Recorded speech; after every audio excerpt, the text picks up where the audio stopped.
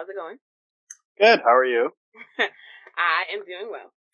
Can you tell me your job title and in 7 words, your job function? 7 words. Okay, that's going to be challenging. My job title is Director of Individual Giving, and I raise money for a nonprofit.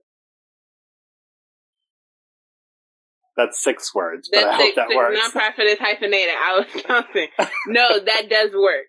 And it didn't seem that challenging from your execution. So, congratulations in believing in yourself. Thank now, you. in as many words as you want, can you talk about sort of what that means? Like, what's individual giving? Sure. So in my role, I connect with individual donors, typically folks with high net worth, sort of whether it's family wealth or personal wealth.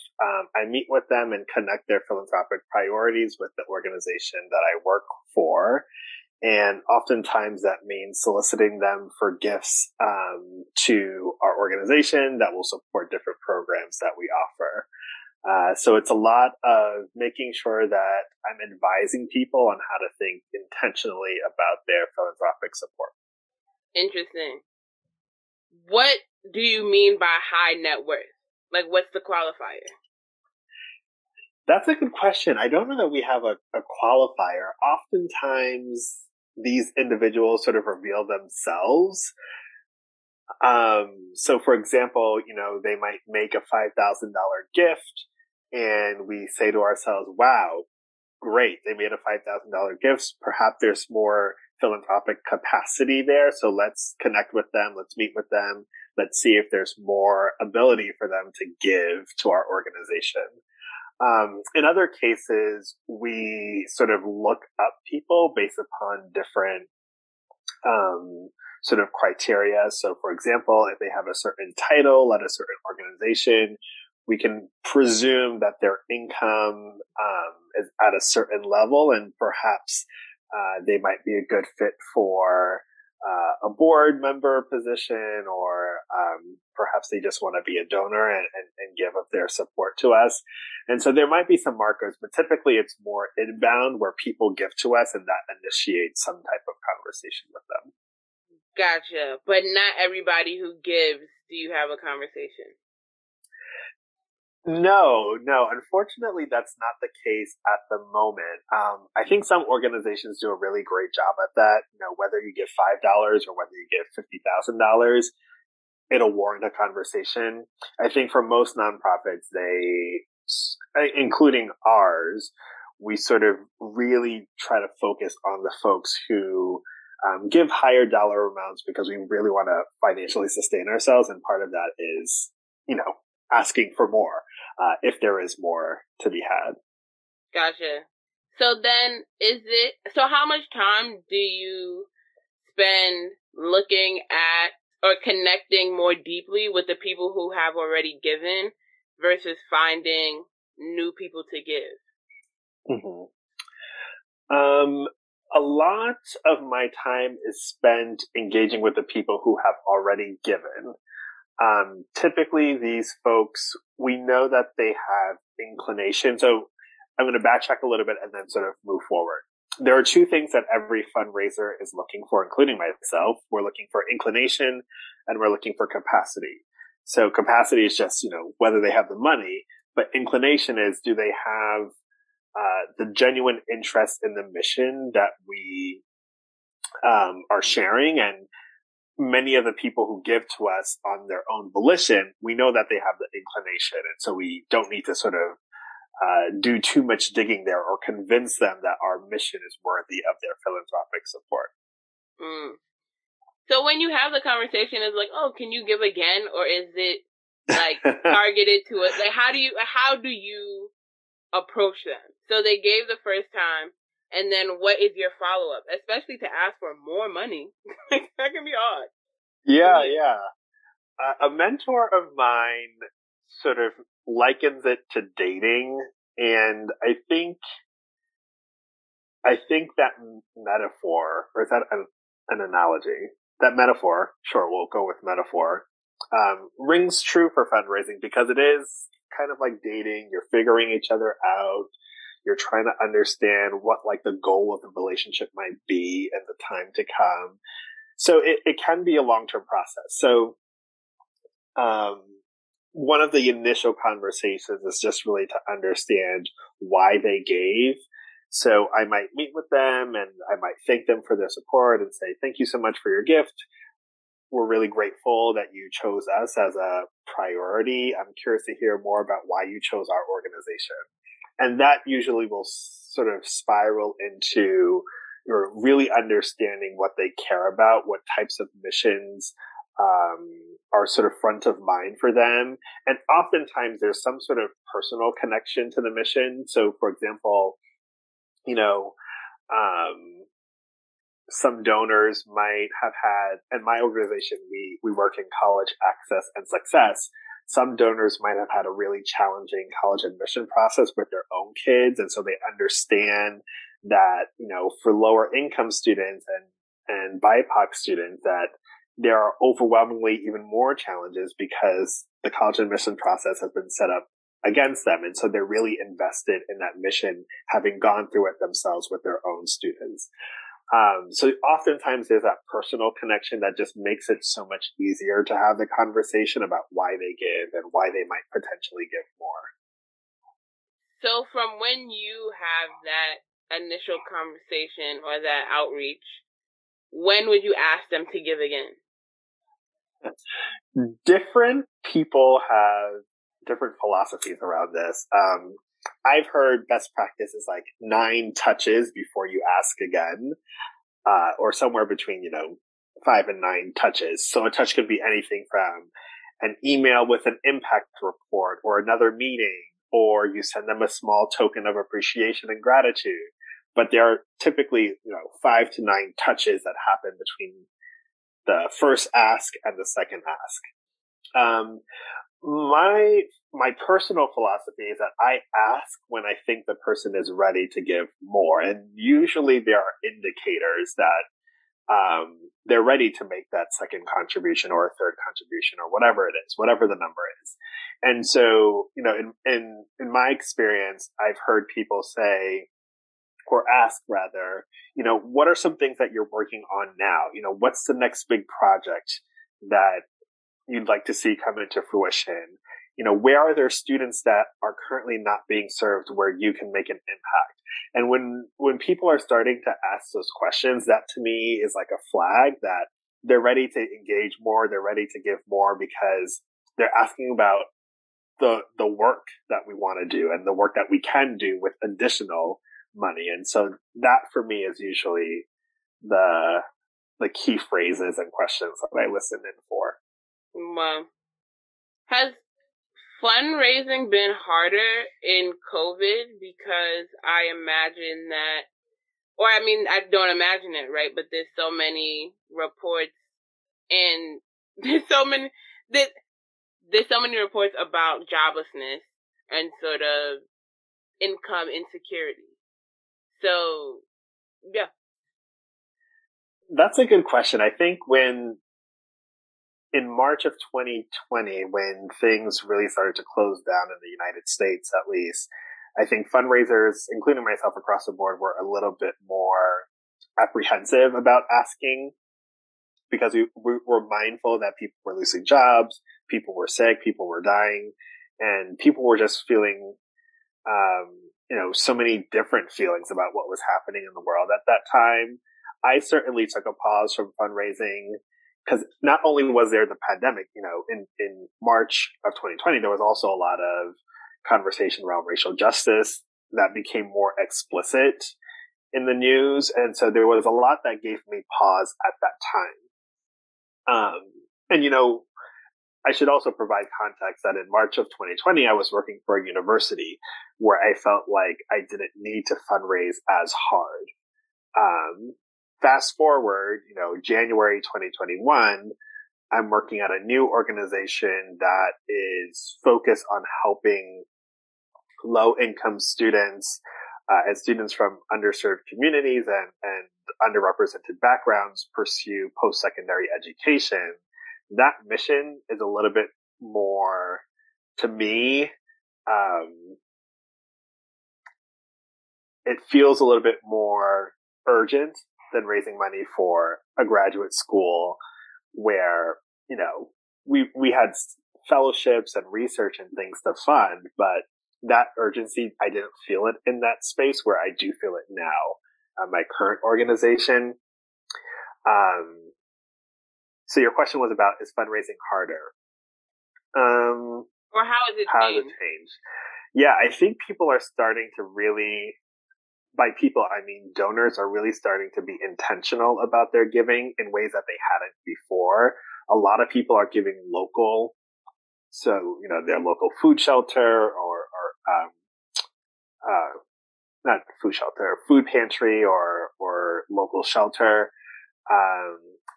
But the interesting thing is, like, yes, there is joblessness. Yes, a lot of people are hurting right now economically, but a lot of people are actually doing quite well.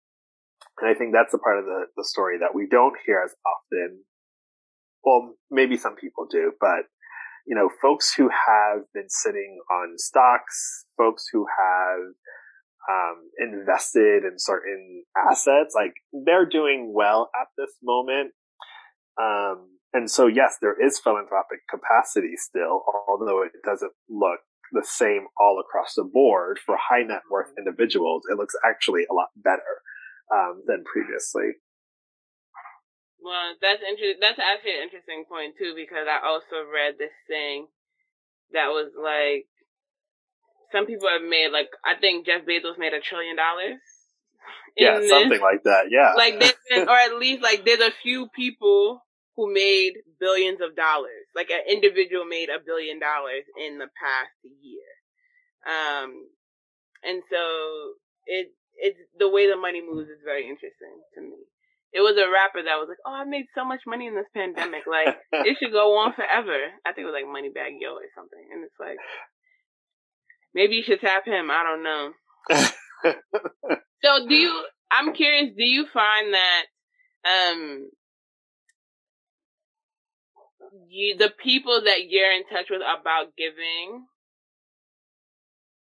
like, what's the correlation between race and money, that if you find one, if any? Yeah, giving. This is purely anecdotal. There's a ton of data out there about it, but from my vantage point, there is such a strong correlation.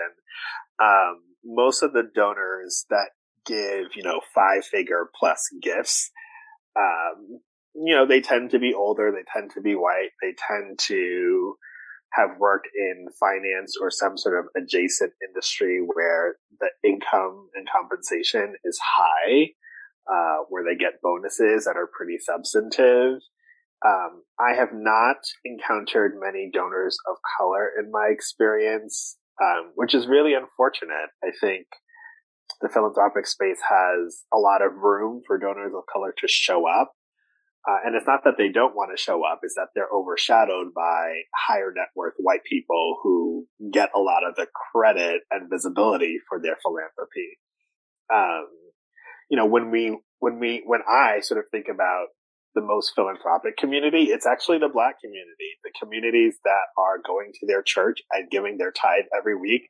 That's philanthropy, but we don't count it as such. And so therefore it is not visible in the same way that, Michael Bloomberg is visible when he gives $150 million to Harvard for their, mayor program, helping train, mayors to do better jobs. So, there's a correlation between philanthropy. White philanthropists are certainly more visible. And I think give at higher levels, most of the time, but, people of color give. They just give differently. Sure. And I think it's interesting, right?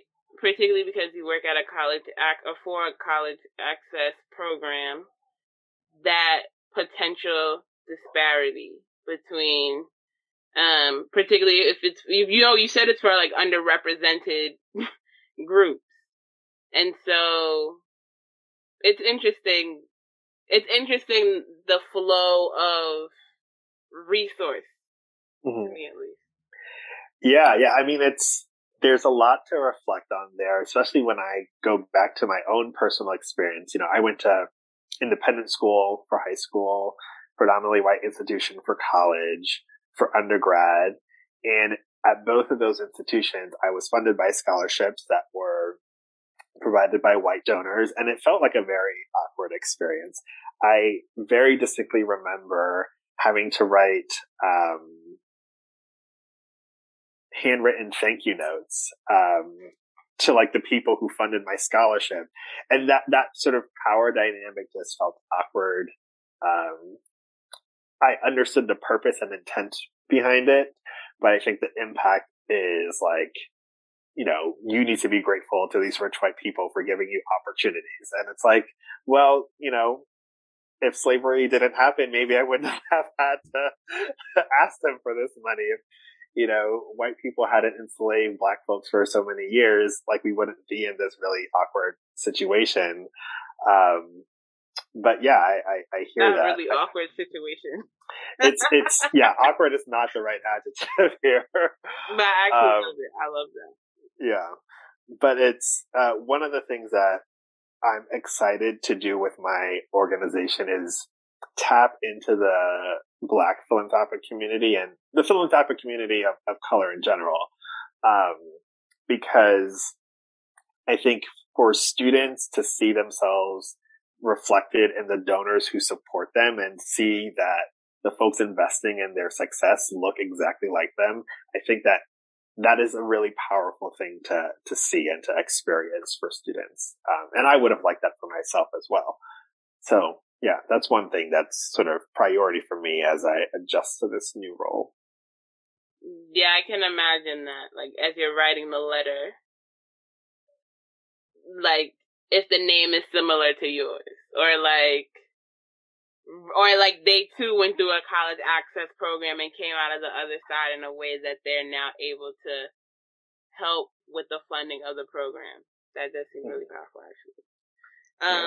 And we did not go to the same college, but I've heard that from people who went to my college. So I don't think that your institution was isolated in that activity. Yeah, definitely not. So tell me, what does your day look like? So particularly like with emphasis on the work day, how are you spending your time? What are the things that you need to do? It differs by the day. There are some days where I'm in the midst of spreadsheets, filtering through, name after name after name, trying to see who are the donors that I should be reaching out to. So most recently, I pulled a list of donors who gave over 10,000, during the last 5 to 7 years. And I was just looking through the names and their information to see, who is a subset, of that group that I can reach out to for a meeting. So sometimes that's how I spend my days. Other days I'm prepping materials for meetings. So in advance of a conversation with a donor, maybe I need to look up certain impact data from the program so that I can present it to them in a meaningful way. Sometimes I'm putting together pitch decks for donors, especially if it's, a conversation that is further along and I really want to ask them for a large dollar amount of support. Other days I'm thinking through strategy on how we can acquire new donors. So, maybe there are companies that we should be collaborating with to acquire new donors, or giving circles that we should be collaborating with to find new donors. So sometimes I'm sort of piecemealing strategy to figure out who do I need to connect with at that organization to find the right people, to get to the right people. So it really depends, every day is different. Which is why this job is so exciting, because I think it's so multifaceted, and my organization is super small. It's only 4 of us on the fundraising team, so it's very entrepreneurial.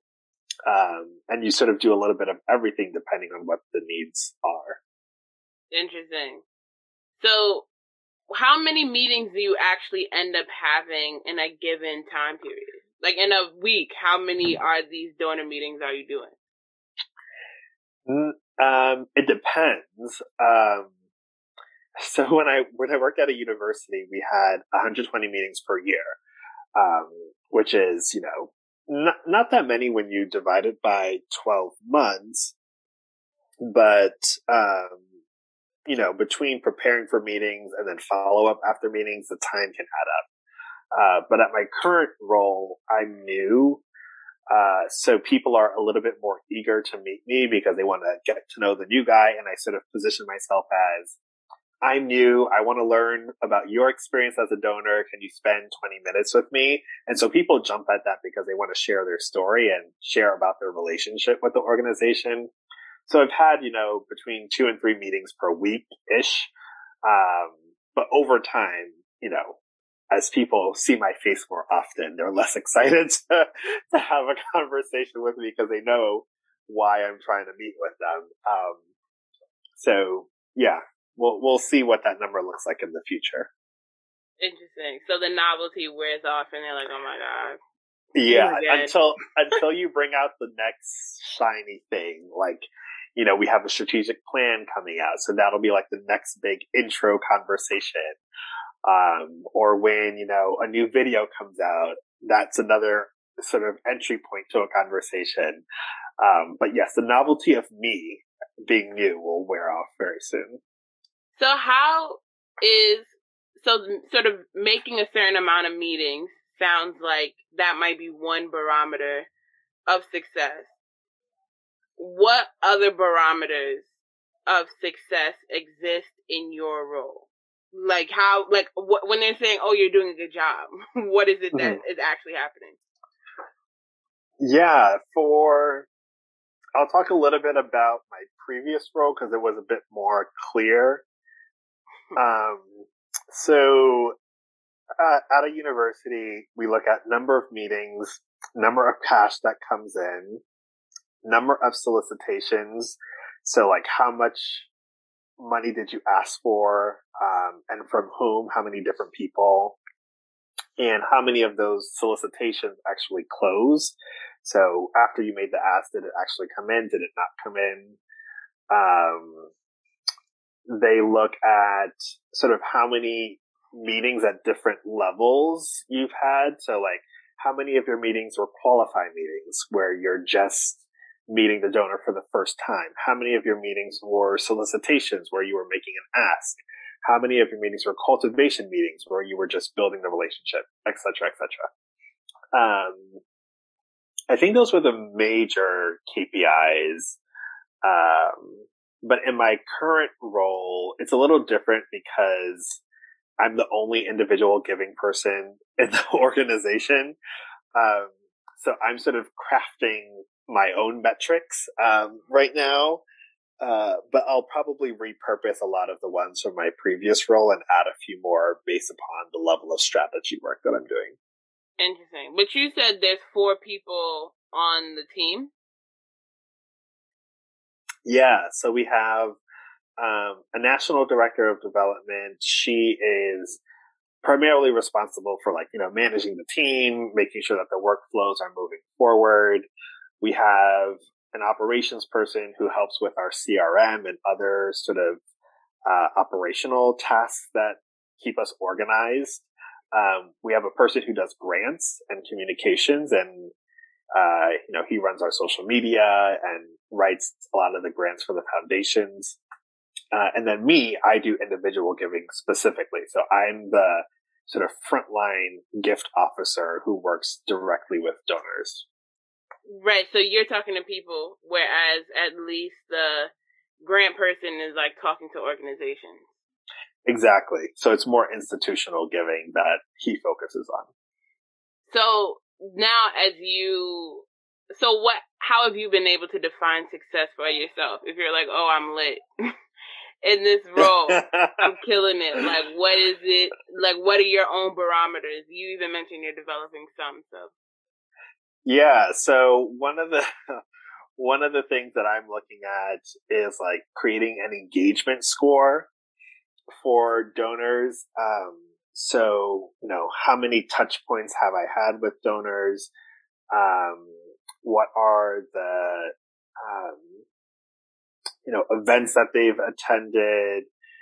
How have they responded to different communications that have gone out? So I'm looking at all those pieces to build an engagement score. And one of the metrics that I will be measuring for myself is, the difference in pre-meeting engagement score to post-meeting engagement score or post-relationship engagement score, to see how I sort of move people in their relationship with the organization.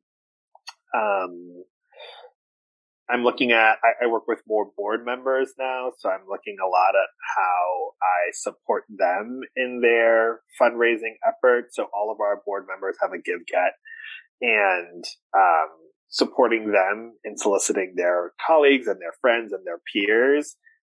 So, if board member A doesn't reach their goal, that's something that I think reflects on the work that I put in to help and support them in soliciting their network.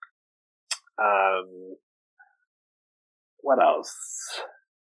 I think ultimately, like, the main metric that I'm interested in is how much of the organization is institutionally driven or supported versus individually supported. So right now, I think over 60% of our budget or our revenue is through grants, which is fine, but it's also not sustainable. So I'd like to move that needle so that individual giving actually takes up more of the pie when it comes to our revenue generation. So that's one of the goals that I have for myself in sort of year 2, but it's definitely front of mind for me now. That was a very long answer, but no, I think that makes a lot of sense still. And so when you say that each board member has a give get, that means that if you're on the board of at least the nonprofit you work for, you have a minimum amount of money you should be donating to the organization? That you should be giving or through your network bringing in. So let's say we have a give get of, $50K. Maybe you give $10K. Are you going to get the $40K through your friends and family? Perhaps. There are other donors that might be able to contribute $25K and they can solicit the balance from other folks. So that's what a give get is. Gotcha. And you mentioned sort of the unsustainability of being grant dominant in revenue. Mm-hmm. But I would have actually thought the opposite. I was like, in my mind, I think that focusing on an individual that has like whims and issues can be a bit more unstable. But it sounds like that's not the case. Yeah, I'd say for most organizations that isn't the case. So with grants, they might secure funding for a year, 2 years, maybe 3 years, but after that, you either have to renew or you have to find that money elsewhere. So, and I think for foundations, they like to fund the next big thing. So they have these 5-year windows that they agree to fund you, or a 10-year window.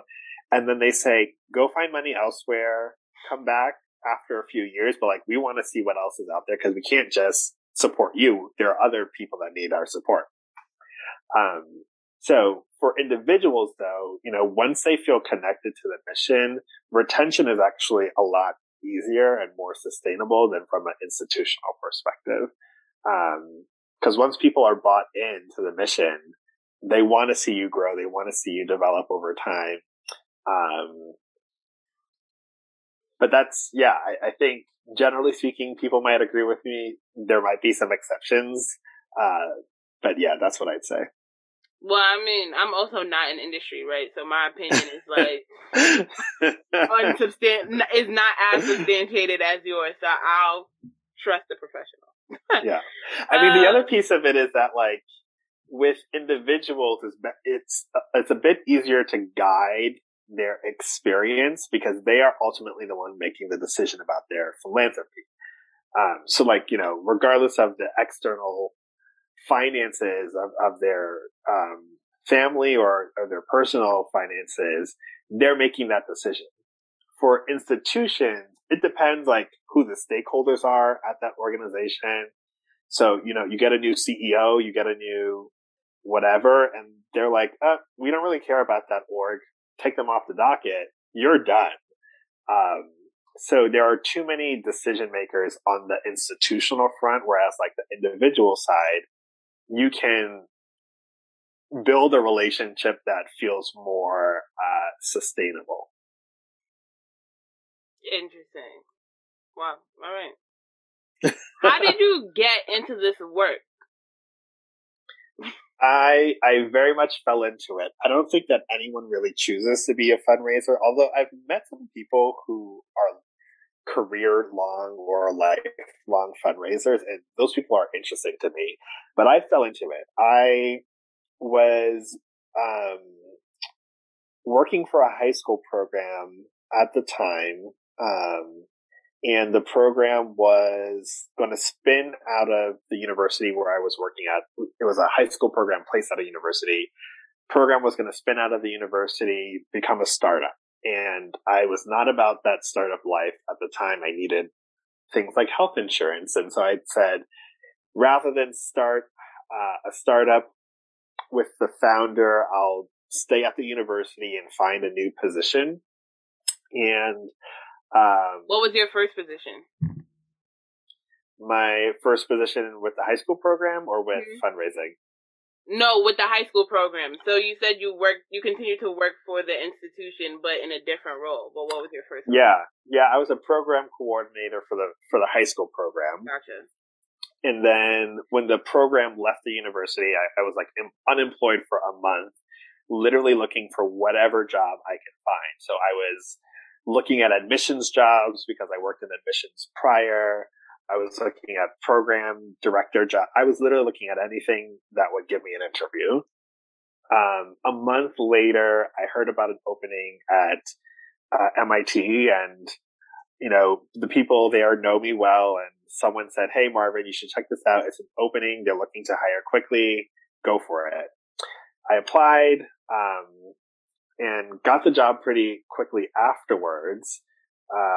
In part because having institutional knowledge helps you fundraise a lot better. So having worked at MIT as an employee and worked on different MIT programs, I can, quote unquote, sell the university a little bit better to donors because I have that intimate experience with the organization. So I kind of landed there. But that being said, there was a little bit of intention because my goal in life, I'll say, was to be a head of school back in the day. And most heads of schools need to know how to fundraise. And so I said to myself, there's no better place for me to learn how to fundraise than at the institution where I currently work, where I'll get a lot of professional development, where I can sort of build the foundation that I need to eventually go back and work with high school students at a high school or some other nonprofit. But you stayed. So is that still your thing? Yeah, I think once I started working in fundraising, a lot of my life goals changed. I realized that I'm really good at fundraising, that I enjoy a lot of it. And so I stayed for 3.5 years, you know, progressively working with more donors who had more capacity, who were giving higher dollar amounts. And at that point, I felt like I learned everything that I needed to learn at MIT, which is part of the reason why I transitioned to this new role. Gotcha.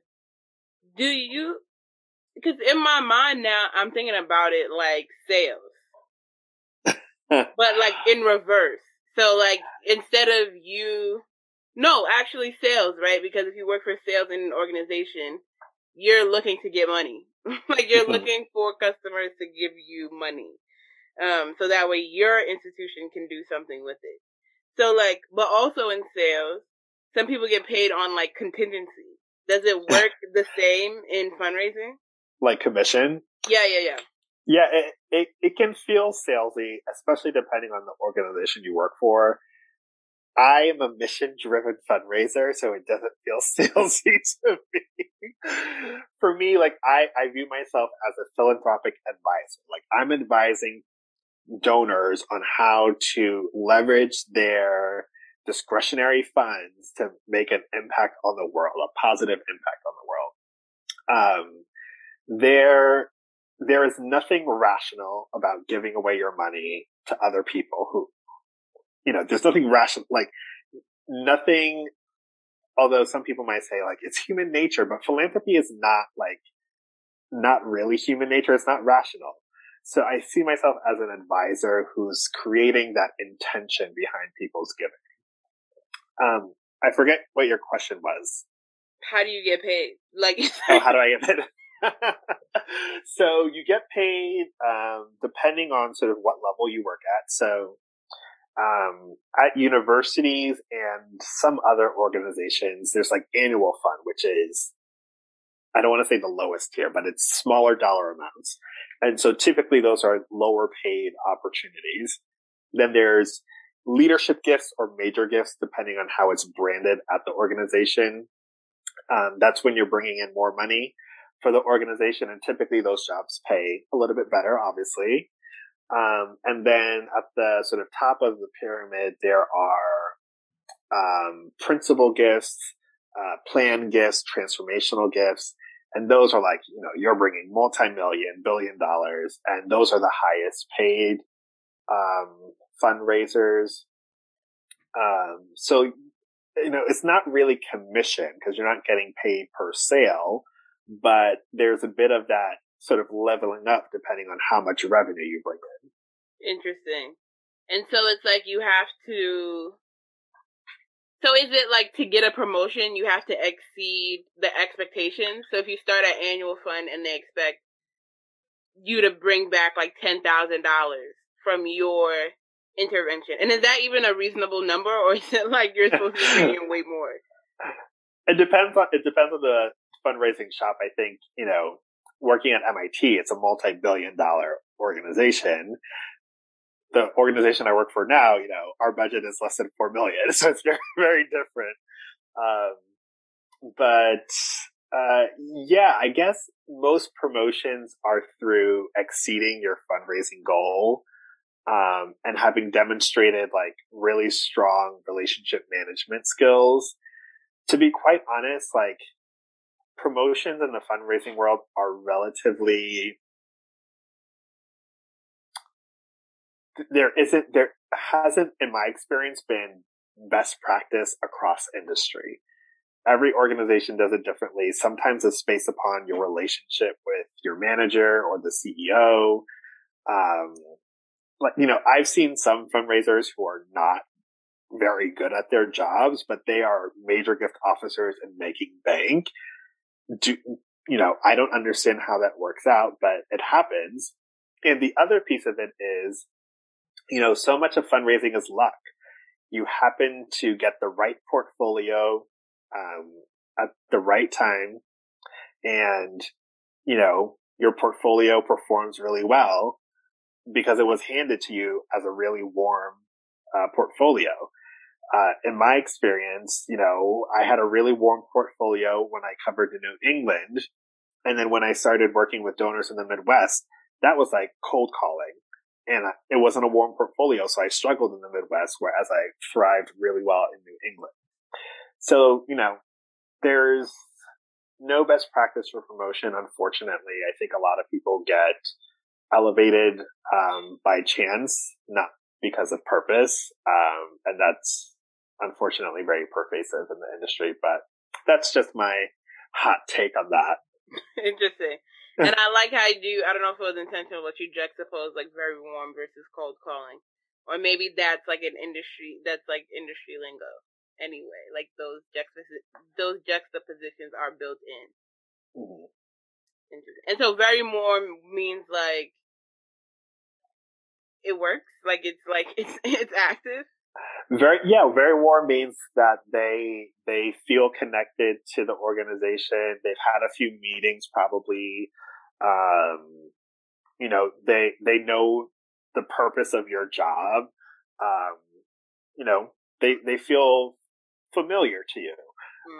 I've worked with other people who, they accept the meeting and then I meet them and they're like, so what's your job? What do you do? And you have to start them from the very beginning and sort of tell them about your work, tell them the purpose of the conversation and sort of work them up. And there are other people who have had really negative experiences. They've met with a fundraiser who didn't follow through, didn't follow up, or who was just really mean to them or whatever it is. And they have negative experiences that makes them cold. And so when you meet with them for their first time, they're just trying to establish, you as a fundraiser, you're just trying to establish basic trust. And so they're a bit colder of a lead. Wow. And if you fell into it, what do you feel like got you the job? Like, what are the skills that you needed what did you have that you think made them feel comfortable to be like, oh, he has no, like, direct experience in this line of work, but we're going to hire him anyway? I think a lot of it was having worked at MIT, I knew MIT really well. And I knew the Sloan School because I was raising money for the business school in particular. I knew the business school well. I knew the faculty. I knew the research. I knew the different types of programs. I knew the students. I could talk about MIT well. Training someone to talk about your organization is really costly and time consuming. But coming in with that knowledge, I was already sort of, ahead of other new fundraisers that they might have brought in. I think another piece is I worked in fundraising before, but in a different capacity. So when I attended Colgate, I was interning at the special events office, which is part of the fundraising department. And so I was already familiar with the industry, although sort of peripherally knowledgeable of fundraising specifically, but I knew that they existed. But my exposure to fundraising was more about events, so like massive events and galas and things like that. But I had sufficient relevant experience. And the third piece I'd say is, I wouldn't consider myself like an extrovert, but when it comes to relationship building, I felt like I could demonstrate that really well. I think of myself as a person who asks good questions and thoughtful questions. Sorry about that. Dog in the background. I feel like I'm a very kind person, or I show up as kind in most conversations. So they felt confident that I can bring that, like, human side of the work to the table. I don't know. Am I a good person to talk to? But how can somebody, I thought that was a baby at first. I was like, when did you get a baby? Like, no babies here. I did not. I thought the barking, you like, oh, that's a dog. And I was like, oh, I thought that was dead a baby. Like, when did he bring a baby in? Anyway, I was like, but how is that measured in an interview to be like, oh, this person is a relationship builder? Mm-hmm. I don't know that those are things that are measurable in an interview. They're human skills that aren't quantifiable in the same type of way.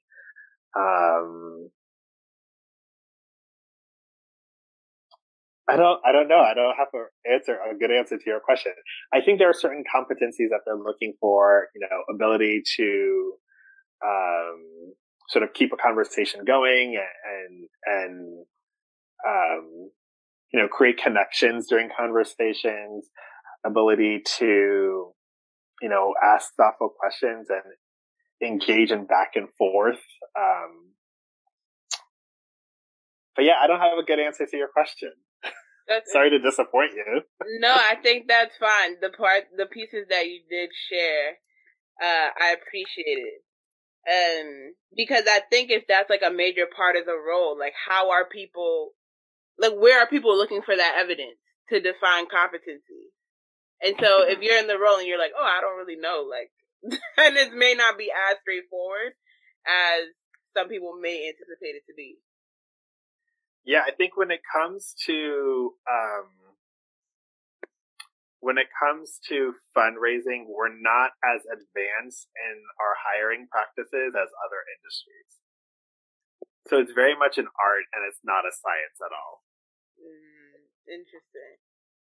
What are some of the things you had to then learn? Like, what are the sort of then as coming in cold, to keep the analogy, like what were the things that you had to learn quickly that were probably more novel to you? Yeah. I did a program called Plus Delta that I think equipped me with all the tools that I needed to get started in the industry. So, in these monthly meetings that I had with Plus Delta, we would talk about the different stages of the donor engagement process. So when I'm qualifying donors, for example, they taught us how to sort of tune in to certain comments that donors would make that might clue us into their capacity. So, for example, if a donor in a conversation says, recently my family foundation made a contribution to, the Museum of Science. In normal conversation, like I would not have paid attention to that, but at Plus Delta, they trained us to look for those clues to make sure that we can pick up on them and take them further. So, if someone mentions a family foundation, I might say, tell me more about your family foundation. How many family members are involved? Again, like normal Marvin pre-fundraising experience would have never thought to ask those questions. But after Plus Delta, I felt like I was more equipped to understand how donors think, how they process, what types of capacity indicators are out there, how experienced of a donor they are. There are some donors who are very in tune with the industry. They know all the terminology. They know how to give money to different things. They plan out their philanthropy every year. There are other donors who are newer to being a donor, and you're taking them on this journey for the first time. And so Plus Delta really taught me how to adapt to those different scenarios, no matter where a donor is. But I think more importantly, like the program really helped me practice negotiation, because at the end of the day, fundraising is a lot of just negotiating, especially when you get to the point in your relationship where you're asking. It's a matter of like, I know you have money, I know that you have money. Now we just need to figure out how much and when and for what specifically. And so I feel like Plus Delta armed me with the language to be more thoughtful in negotiations. And the last thing that I'll say is like, there's a lot of really interesting research on the psychology of giving that I've started to read and learn about. I read a really interesting article the other day about how important it is not to overthink people. So like, there are some fundraisers who are saying, thank you so much for your gift. Your gift means so much to our organization, yada, yada, yada. Like, you're overthinking that. They don't need to be thanked that much. But instead, you can say, thank you so much for your gift. Know that we appreciate your support. Your gift is going to go a long way to doing XYZ activities.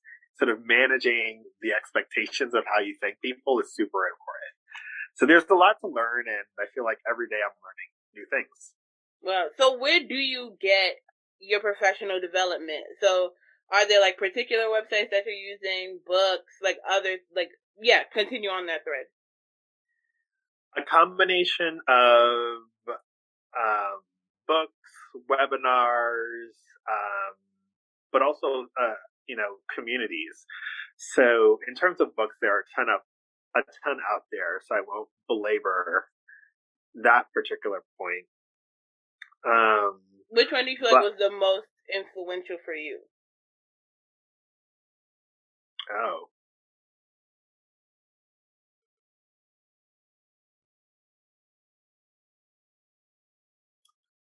That's a good question.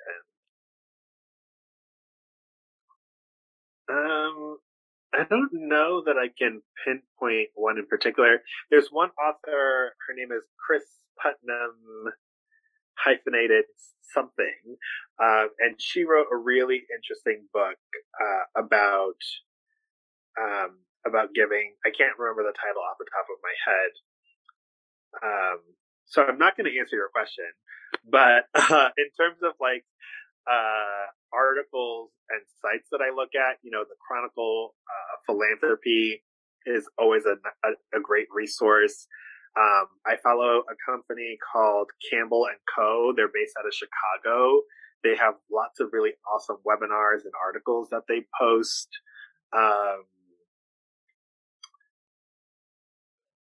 What else? Plus Delta, obviously, I have a whole workbook from Plus Delta that I still refer to even today.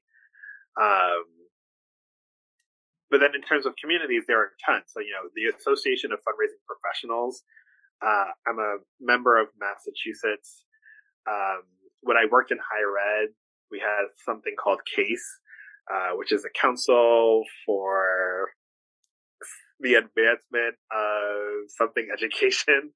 It's just like a professional community. So I was a member of that, and I was really involved with CASE District 1. And so went to a lot of conferences, did a lot of workshops, facilitated a lot of workshops myself.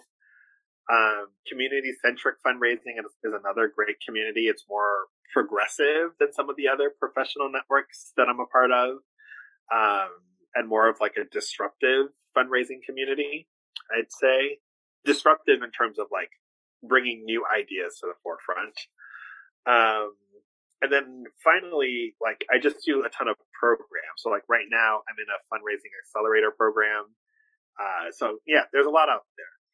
Well, what does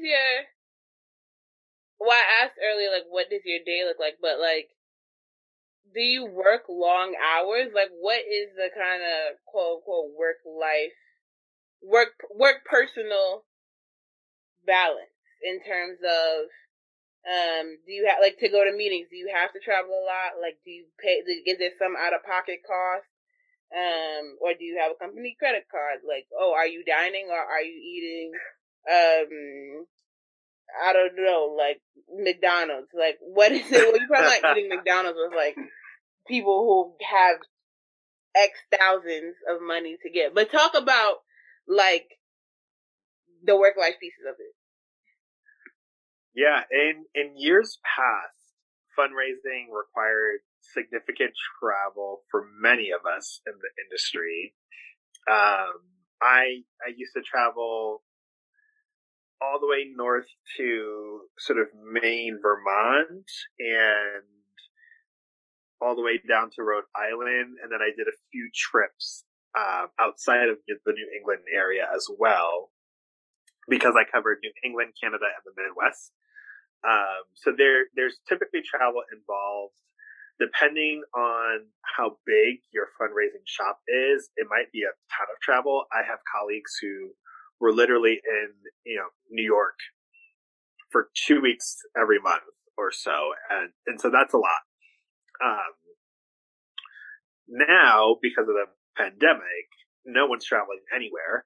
And we're realizing that a lot of our work can be done remotely, and it can be done well remotely.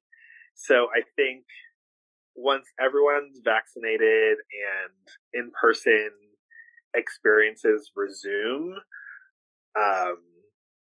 I don't know that I'll be traveling a lot, but there will be travel involved, but no significant travel. Generally speaking, work-life balance is actually really nice for fundraisers. Not only are we typically the most well-compensated employees of the nonprofit space, we also have like the best work-life balance, because, Actually, I don't know why. But I feel like I work my 40 hours. I never feel pressure to work more than I need to or than I want to, unless there are some big projects down the line. But yeah, I feel like I've been able to maintain a lot of sanity. Um, Funny enough, when I worked as a program coordinator, working on the program side, that's hectic because in my case, I was working with high school students all across the world, different time zones. So I was like answering emails late into the night. And I was doing workshops during the weekend for kids.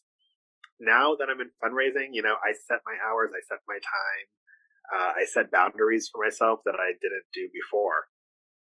Well, can you talk about what the salary range is? So even in terms of, like, is it significantly, you mentioned, right, the intake is different from the organization that you left to the one that you're currently in. Does that have impact on salary as well?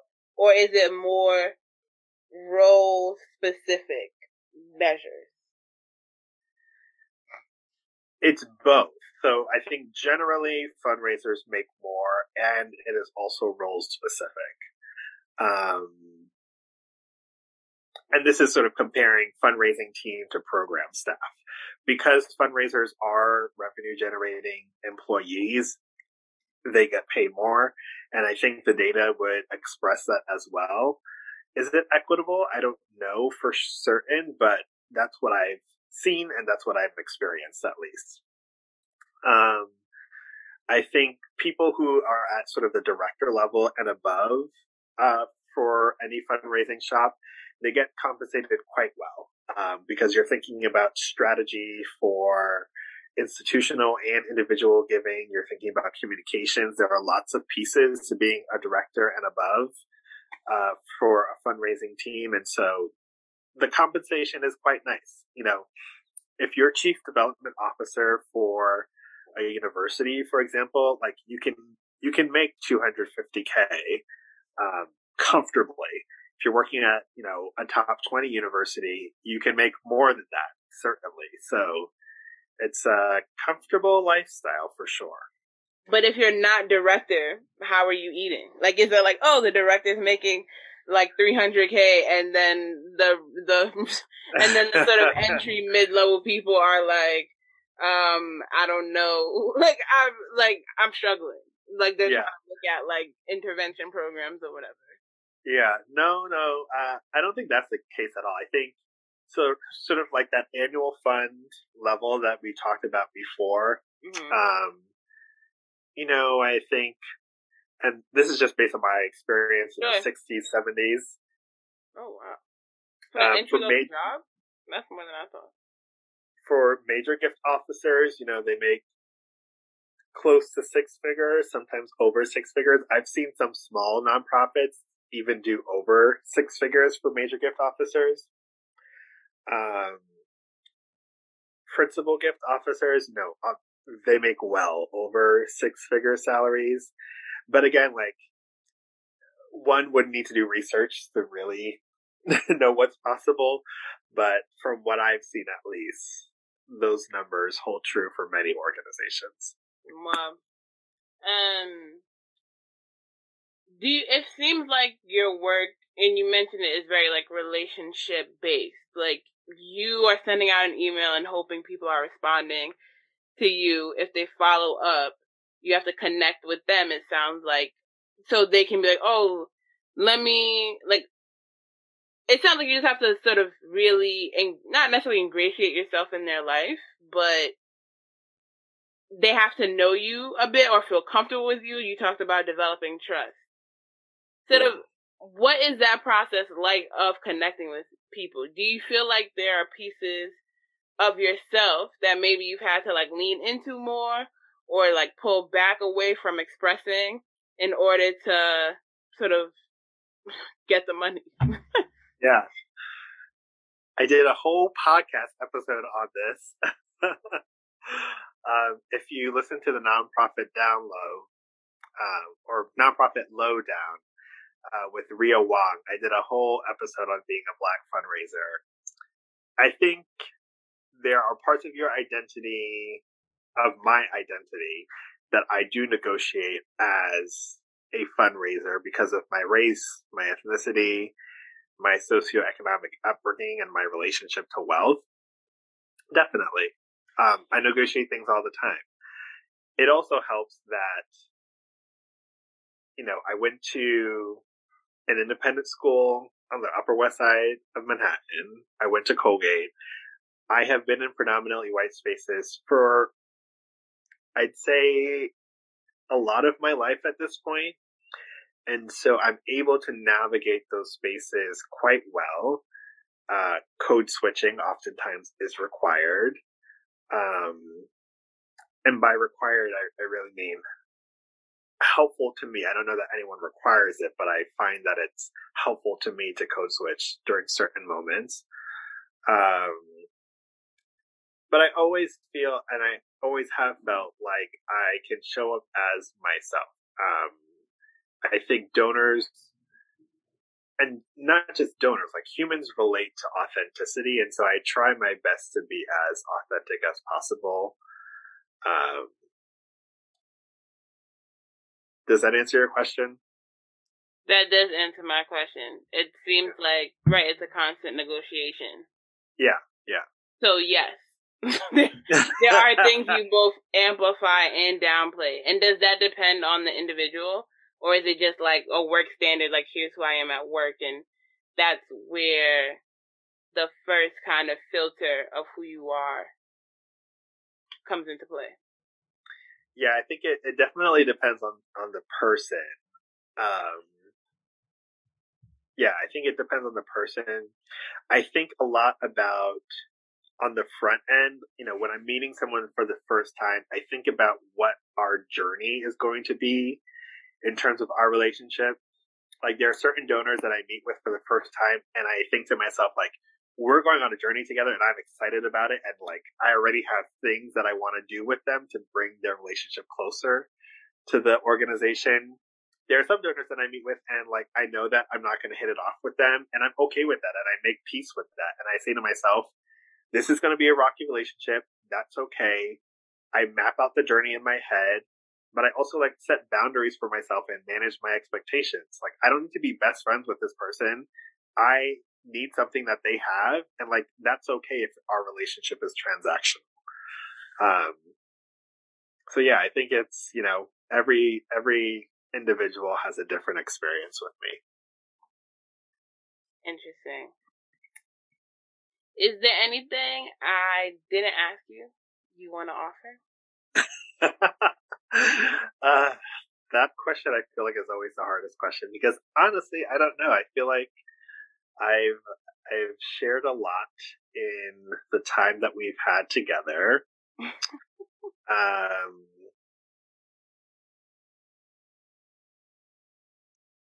I guess I would end by saying that the way that I have talked about fundraising and fundraisers is based upon a more traditional historical context.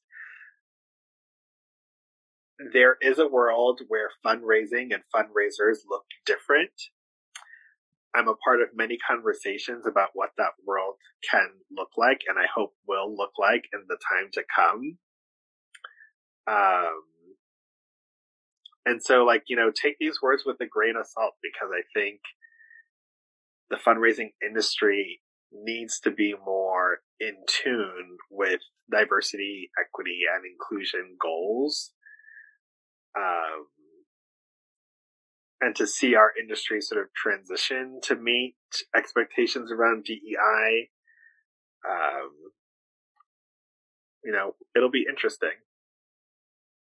Interesting. Yeah, I think that is big. So, is it uncommon to be a Black fundraiser? There aren't many of us. It's a small community, but there is a significant number of Black fundraisers in the U.S., but relative to the white fundraising community, we are tiny. Mm. And when you look at sort of what the positions are, there are disparities. Interesting. So then do you feel like being, like, so then what might be the impact then? Do you feel like, oh, you're more, like, right, in terms of DEI as well, like, do you feel like, oh, as a Black fundraiser, like, you have more novelty? Or is it like, there's a lot more potential rejection? Because, like, are there people who don't want to meet with you because they're like, oh, I don't want to talk to him? No, well, I don't know, to be quite honest. Like, I think, working at MIT, which is a very diverse institution and has a diverse alumni base, I feel like people sort of welcomed me, although there were certain instances where race was certainly a challenge in building a relationship. But for the most part, I felt welcomed and I felt like I belonged. Where I was coming from in regards to DEI is like philanthropy itself as an industry is based on this idea that certain people have power and sort of the financial capital to make things happen. And that power dynamic is problematic. That's not equitable. It's not very inclusive. There are practices that we have as an industry that, when we sort of pander to donors, when we overthink them, when we don't acknowledge the privilege that they have, when we position students as like, being grateful children to these rich donors, as we were talking about before, like there are aspects of our work that are in direct contradiction to DEI principles and goals that we share.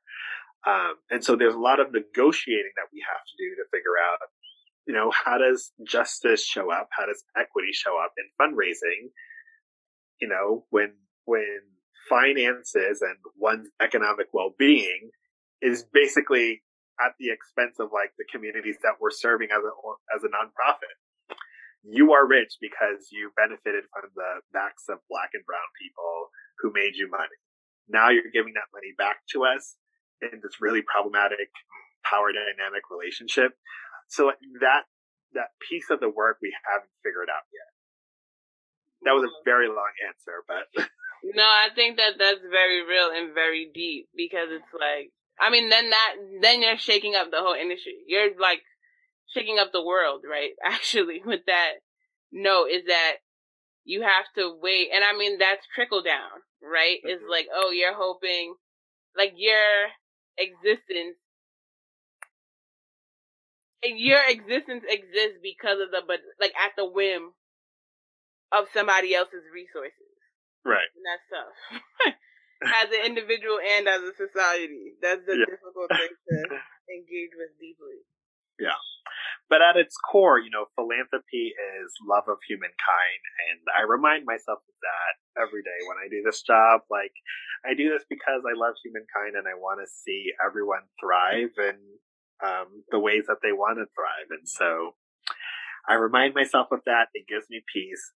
And, I keep going. And you actually reminded me of another thing. Like, how common is it in terms of, like, the benefits of gifts being, like, admission, right? So, they're, like, story to a program. So, like, there's stories that, like, oh, this person's parent or this person's grandpa donated the library.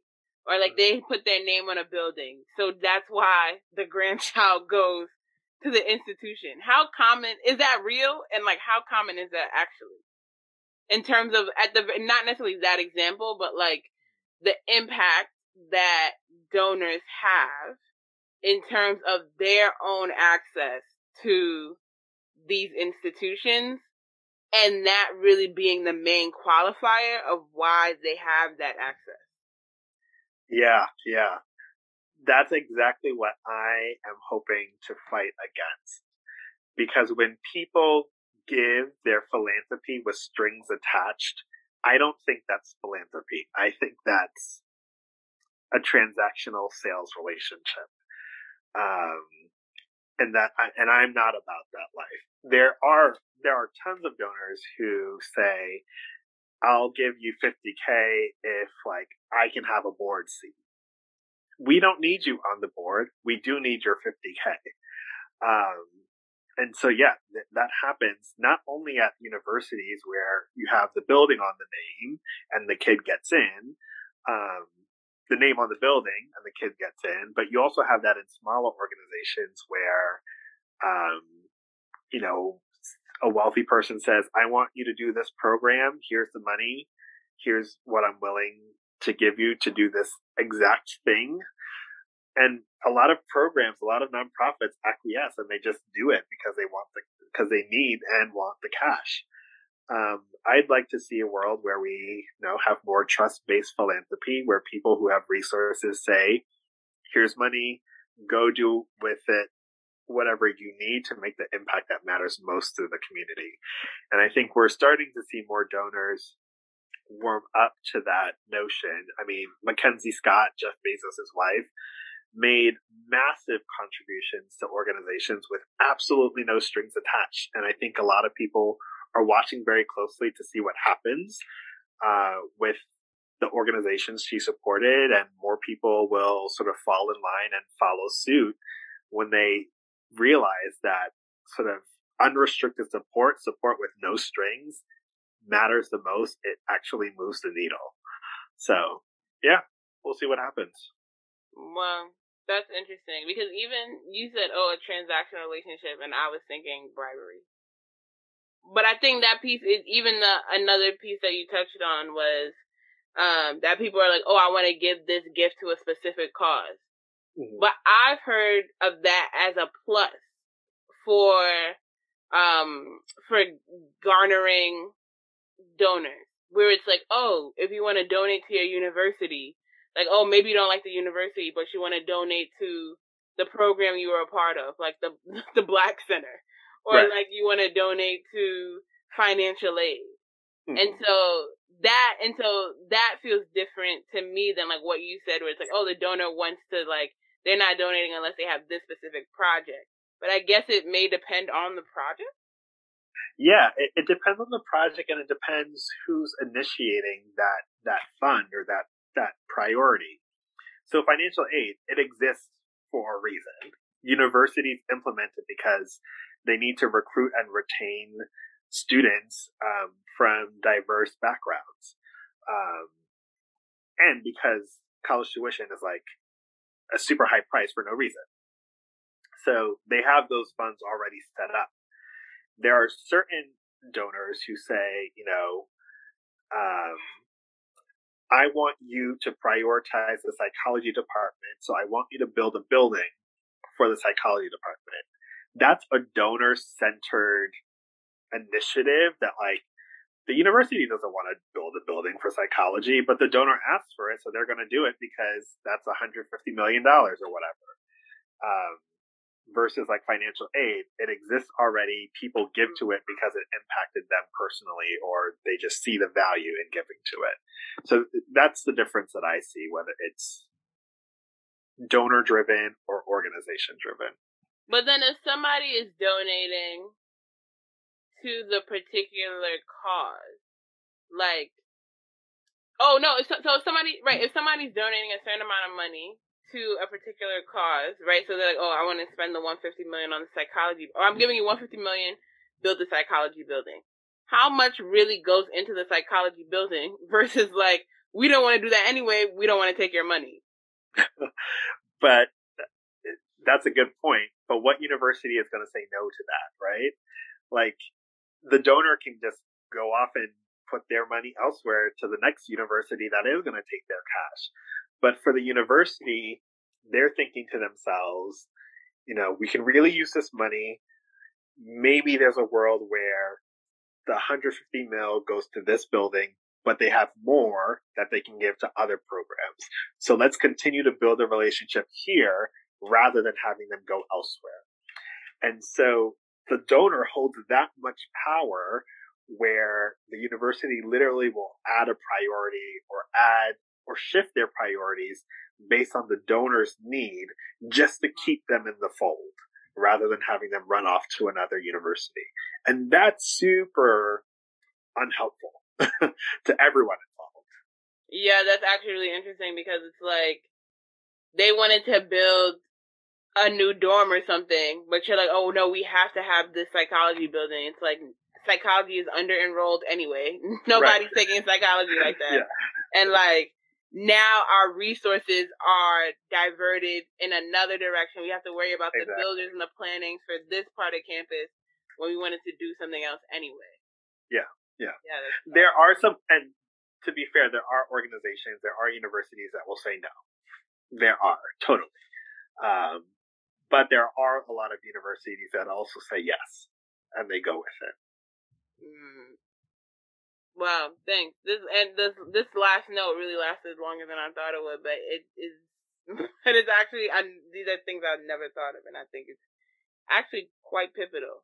But I think in the most ideal world, people like we wouldn't need philanthropy. Sorry to say, like people would just have absolutely what they need, and they wouldn't, and you wouldn't have to claw to get your own sort of sustainability. Mm-hmm.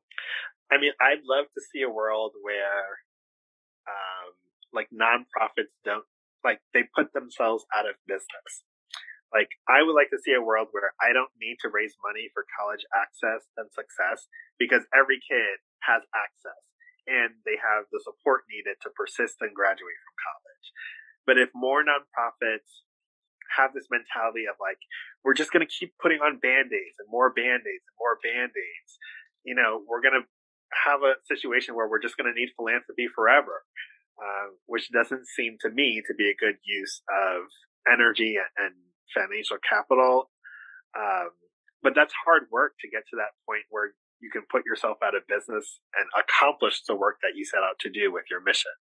Well, I feel like that's a societal shift because like if you put yourself out of business, right, it's like that's still a job. There's still jobs that people had to sustain their family.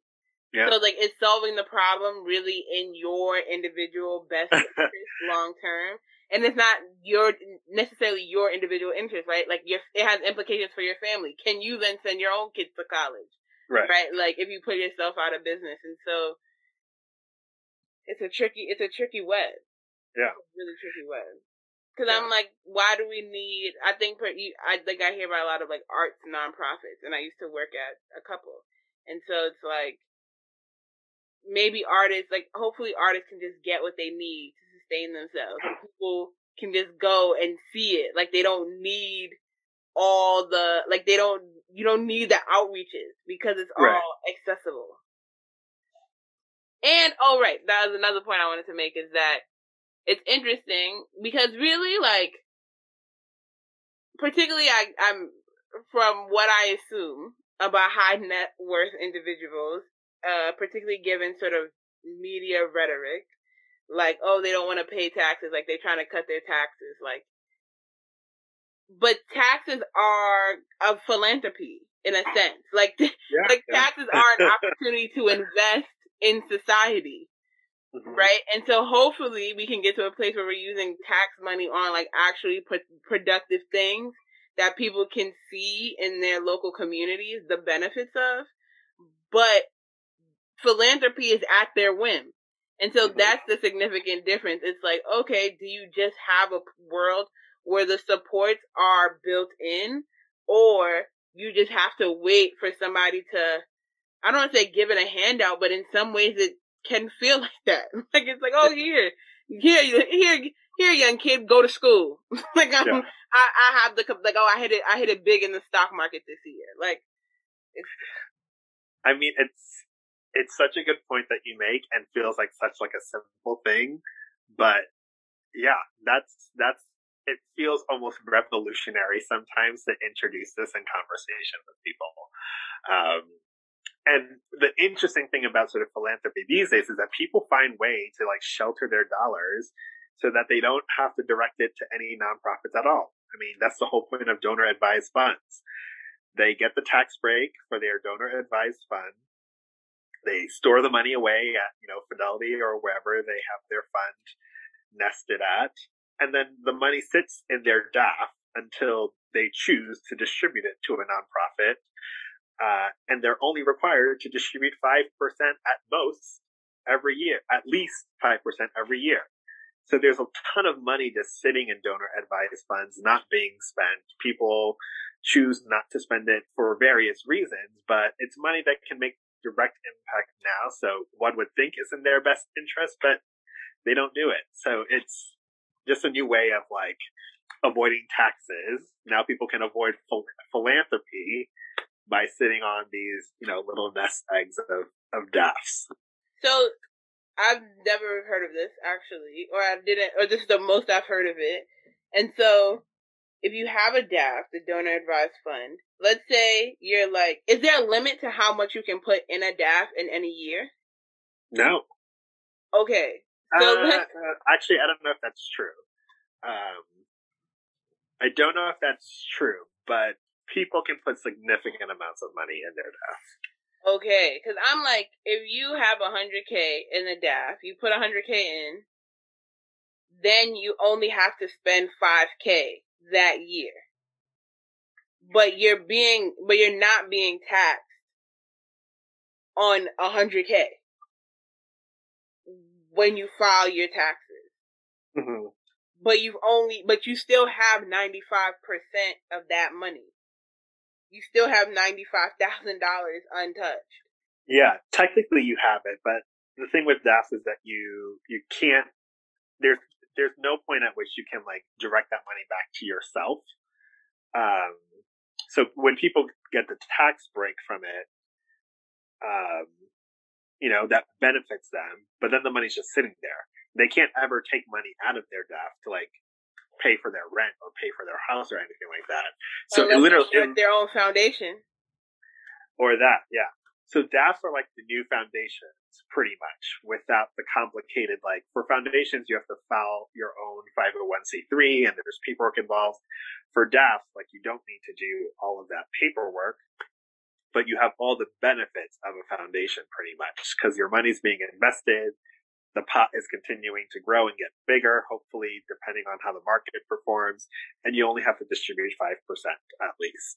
So, yeah, it's a new way for wealthy people to protect their money. And obviously, like, I think there are benefits. Like, I can open a DAF. Anyone can open a DAF if they want to. So there are benefits to it, but it's certainly a interesting new phenomenon. You blew my mind with this one. Yeah. Thank you.